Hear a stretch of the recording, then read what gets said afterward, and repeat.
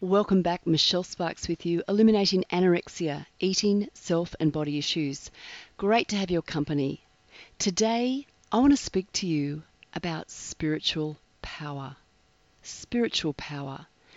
Power that is something supernatural. It is beyond the natural realm. It is something I really believe in and something that I know was very relevant to my journey both into the bondage of anorexia and other eating disorders, and also was key to my journey out and my discovery of freedom from disordered eating, anorexia, the lies and the experience at the heart of that lie that had me feeling like I did not deserve to take up space. I was unworthy and undeserving of life, nurture, and good things. Really, that was at the very heart of my struggle with anorexia and other eating disorders. And, there's a lot of things that go to contribute to the development of that lie.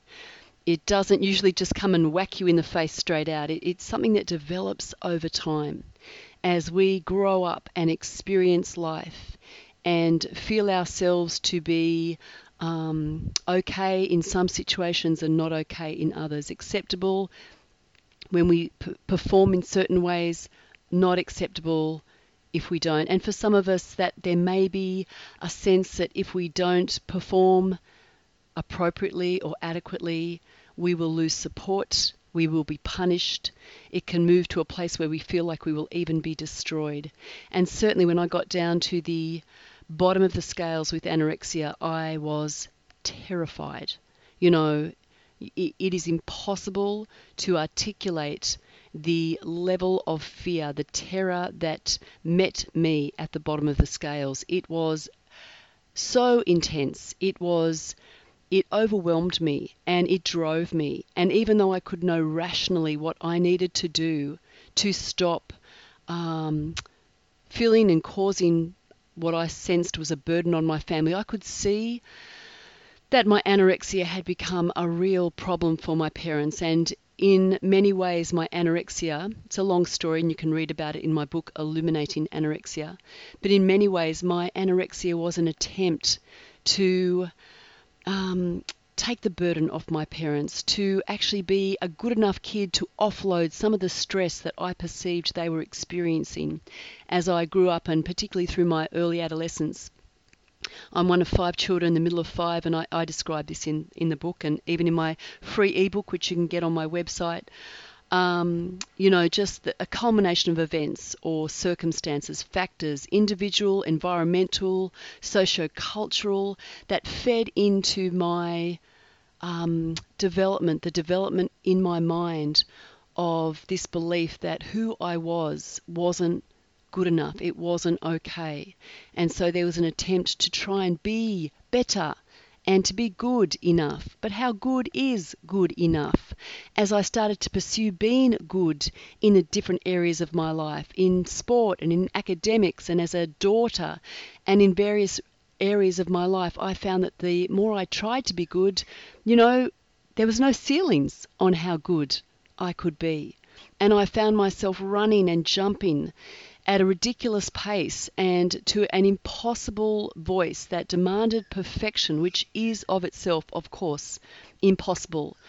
And I don't know how it is in anorexia, but I could probably perceive that for others, that they didn't have to be perfect, but it was not true for me. There was such an intense fear that if I did not do the right thing, if I did not tick off all the boxes and keep that voice that was growing in my head quiet by being good enough, by being perfect.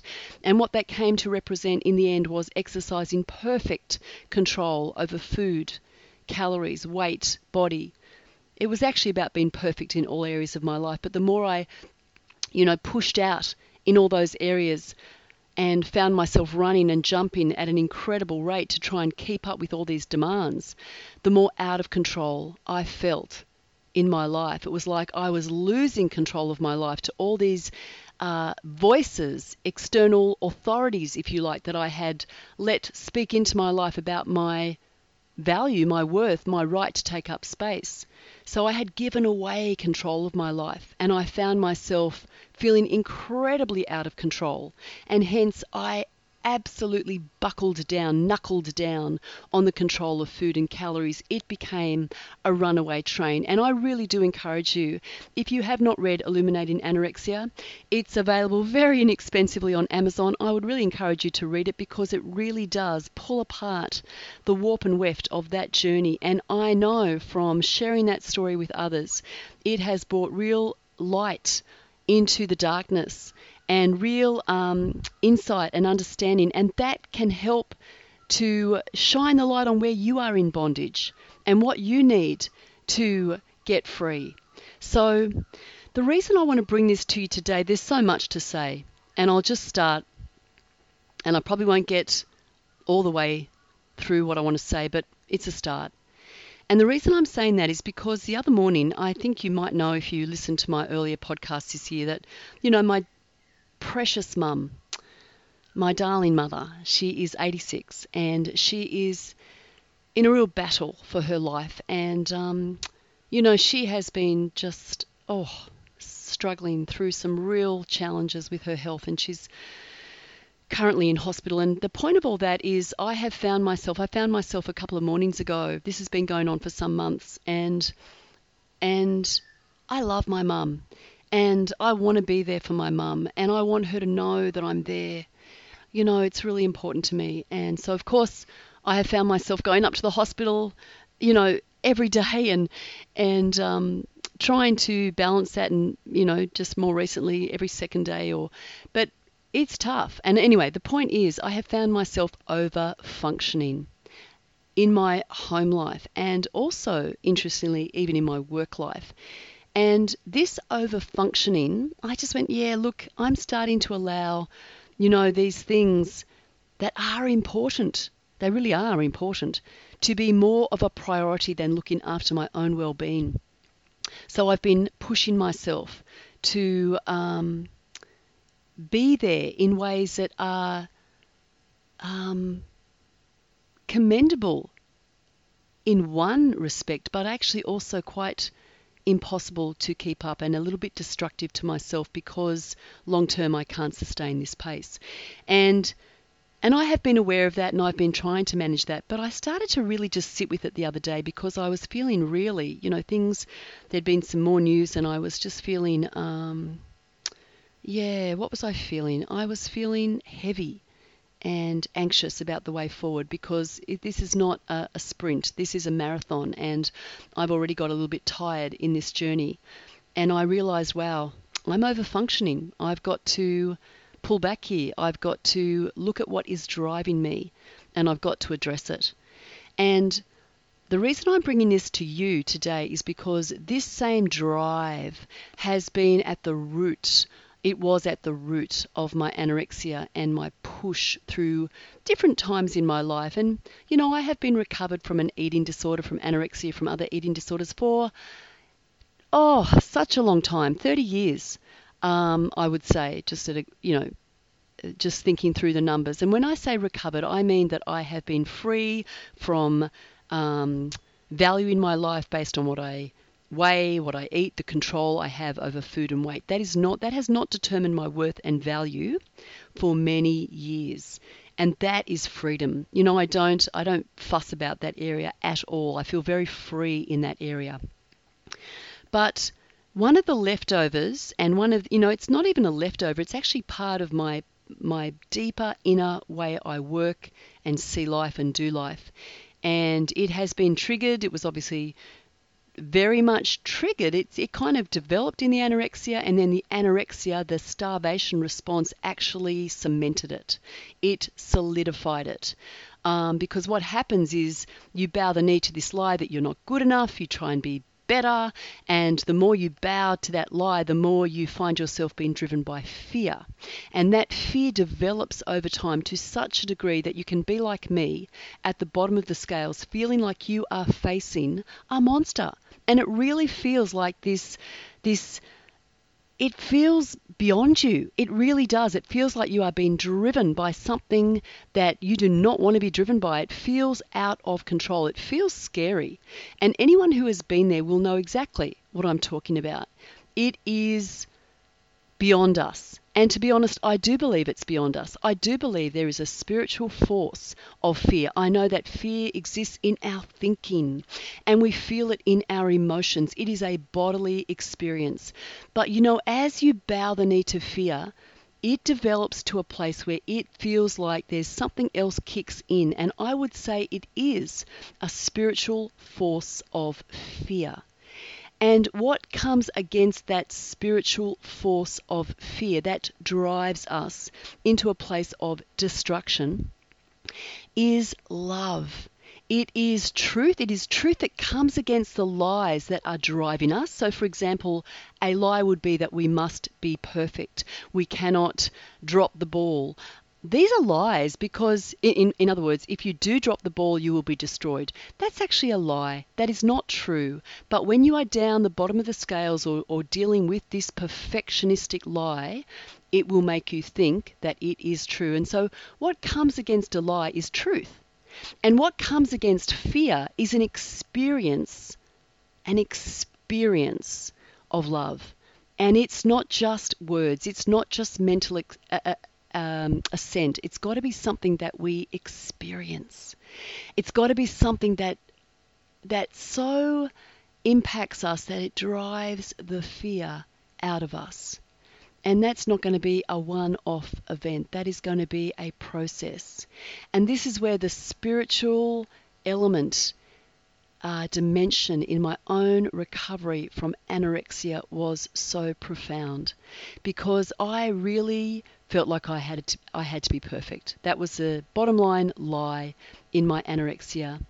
And over the course of coming out of hospital and facing the fact that I had not managed to be perfect, in fact, quite the opposite. The family I loved and had tried to save in many ways through my anorexia, through being a good enough girl to take the burden of pressure and stress off my parents so they could function. That was kind of what was wrapped up in that development of anorexia. And so when I came out of hospital, that lie had not been dealt with. And in fact, I looked at the family I loved and my mum in particular, and she had a nervous breakdown not long after I came out of hospital. And I felt like I had destroyed our family. And so I now started to punish myself for my failure to be perfect. So the lie was still in place. Anorexia was an attempt to appease that lie, to be perfect. But that attempt failed. And when I came out of hospital, I really came face to face with my failure. And so instead of trying to be perfect, I kind of went through a period of maybe 9 to 12 months where I battled between trying to be perfect and failing, and getting up again and trying and failing. And that was this incredible starve, binge ambivalence that I developed in a huge way after I came out of hospital. I was eating to destroy myself. I was also eating because I was hungry. I was angry. I was so conflicted. There was such a mess of emotions going on inside me when I came out of hospital. But a lot of it had to do with this inability to know how to deal with what I was facing. And that was the failure of my ability to be perfect. I had not been able to do it, and I was watching the family that I loved really come apart in that year after I came out of hospital. And don't forget, this is in the late 70s. There was no hospitals. There were no eating disorder clinics. There were no eating disorder support groups or websites. There was nothing at that time. I was in an adolescent wing of a major Sydney hospital, and there was no one else there with anorexia when I was hospitalised in 1978. And so this is 1979 when I came out and I was really battling with this. And, that lie was still in operation, but now I was trying to destroy myself. I was punishing myself because I felt like I had completely failed to be the good girl that I thought I needed to be perfect. I had failed. And that failure meant punishment. And more than anything, I punished myself. I punished myself by eating copious quantities of food. And part of that was about hunger, to be accepted despite my failure, but another part of it was about completely punishing myself for failing to be what I needed to be. That is a complex journey. It is layered. It happened over time. And that is why I wrote the book Illuminating Anorexia, and it took me ages to write that book. It took me years to pull apart that struggle, because I had been trained in counseling and in psychological science. And I was also a health professional. And I was also, by this stage, as I was recovering, I was a Christian, and I was trying to figure out the psycho-spiritual dimension. What was psychological and what was spiritual, and what was what? Because I knew that what I had experienced felt bigger than me. It felt outside this material space. And this led me to consider the spiritual dimension of fear, not just the psychological. But psychological, if you look at the root of that word, it does mean psyche. And our psyche has to do with not just our mind, our thoughts, our will, our emotions. Our emotions are very deeply part of how we are wired to be. And those emotions are, that's a very deep part of our existence. It's not something that we just attack by thinking differently. I mean, that's part of what we do when we work. We have to work with our thinking. We have to work with our feelings. We have to work with our deeply embodied emotions, our emotions that sit in our memory and sit in our soma, in our body. They sit in our experience. And so our experience of life is very deeply held in our body, in our emotions. And it's very hard to pull that stuff apart. And I believe, I can't do it. I believe, we cross a line. There's a psycho-spiritual dimension of life that if we just go psychology, without including the spirit, we miss something. And if we just go spirit, which I've heard some people do in a Christian setting or in other spiritual settings, we miss something of the full way we are wired to be. We are created whole beings, physical, emotional, social, relational, spiritual. We are whole beings. And this problem of eating disorders affects the whole person. And it needs a whole person approach to recover. Now I can see I'm almost up at 20 minutes, and I'm going to actually have to make this a bit of a series, which I will do, because you know what? I think in this podcast I may never have really explained I may never really have talked through my recovery. I've certainly done it in my book, Illuminating Anorexia, but I've never really done it, I think, in the podcast, not at length. So I think I need to come back and do that. And I will. And I will also share with you some more thoughts about this spiritual dimension and spiritual power. Because I've had some emails, and I'm thinking through my own mum's demise, and I'm thinking through my own over-functioning at this point, and what I needed to readjust was really to dig into that spiritual dimension. And it is such a powerful part of healing. Such a powerful part of healing. It is for me, the most foundational part of healing, because it is that place that says that you are loved unconditionally, that you are valued unconditionally, and that there is a safety and a security that we can experience in relationship. I believe I have experienced with the God that created us to know this incredible, embodied, deeply experienced security. And I believe in an eating disorder, we are looking for acceptance, we are looking for love and belonging, to be valued, and we are looking to feel safe and secure. And I know that we can get these things to a degree in our human relationships, and we are wired for that. This is not to negate our humanity or the human side of relationships and healing, not at all. We are so wonderfully created as a whole person to do life in relationship with other human beings. That's why we're born into families. There's so much to say here, so hear me right. I'm certainly not minimizing that or dismissing it, not for a moment, but I know that there is something that is supernatural, something that is beyond that natural, those natural human relationships, and that is a relationship with the divine, the way we were created to have a relationship that puts an anchor so deeply inside our being of our value, of our unconditional worth, and of the safety and the security that is ours and we can experience in this life, and that can hold us steady through the most difficult circumstances and gives us a hope for the future. So that even when life is tough, and even when life may be ending, as it may be for my mum right now, that's not the end of the story. So I want to come back to you. There's a lot to say, as you can probably hear, and I'm feeling quite impassioned because I've had some letters from some of you who are really struggling in this area, and I want to speak to that. In fact, I know that in the work I do, as a health professional, physical and mental health professional, emotional health, trained as an emotionally focused practitioner, trained as a physical therapist, trained and ordained at one stage in ministry. I think this is something that I can bring to the table that is really quite unique. And you can take it or leave it.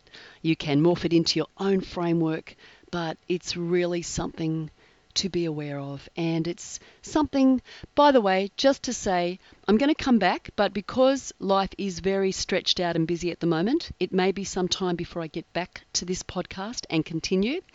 And so what I'd like to suggest is I have just made available, again, I've done this before, I've made available the 4x4 Freedom Express Key 1, which is the first key of my guided online program. And you can check that out. You can come to my website. You'll see 4x4 Freedom Express. You can get some information about that. You can go to the platform that houses that online program. You can dock in and look at that first key. There's a lot of information there, and it includes. It's the key, first key of 4 keys, and so it's a big give. It's a big give, but and, I just want to help people who are struggling and serious about freedom and wholeness and getting better. And, you can read more about it. You can dock in. You can look at that. I'd love your feedback if you do. But until next time, I'll leave it here. Travel well.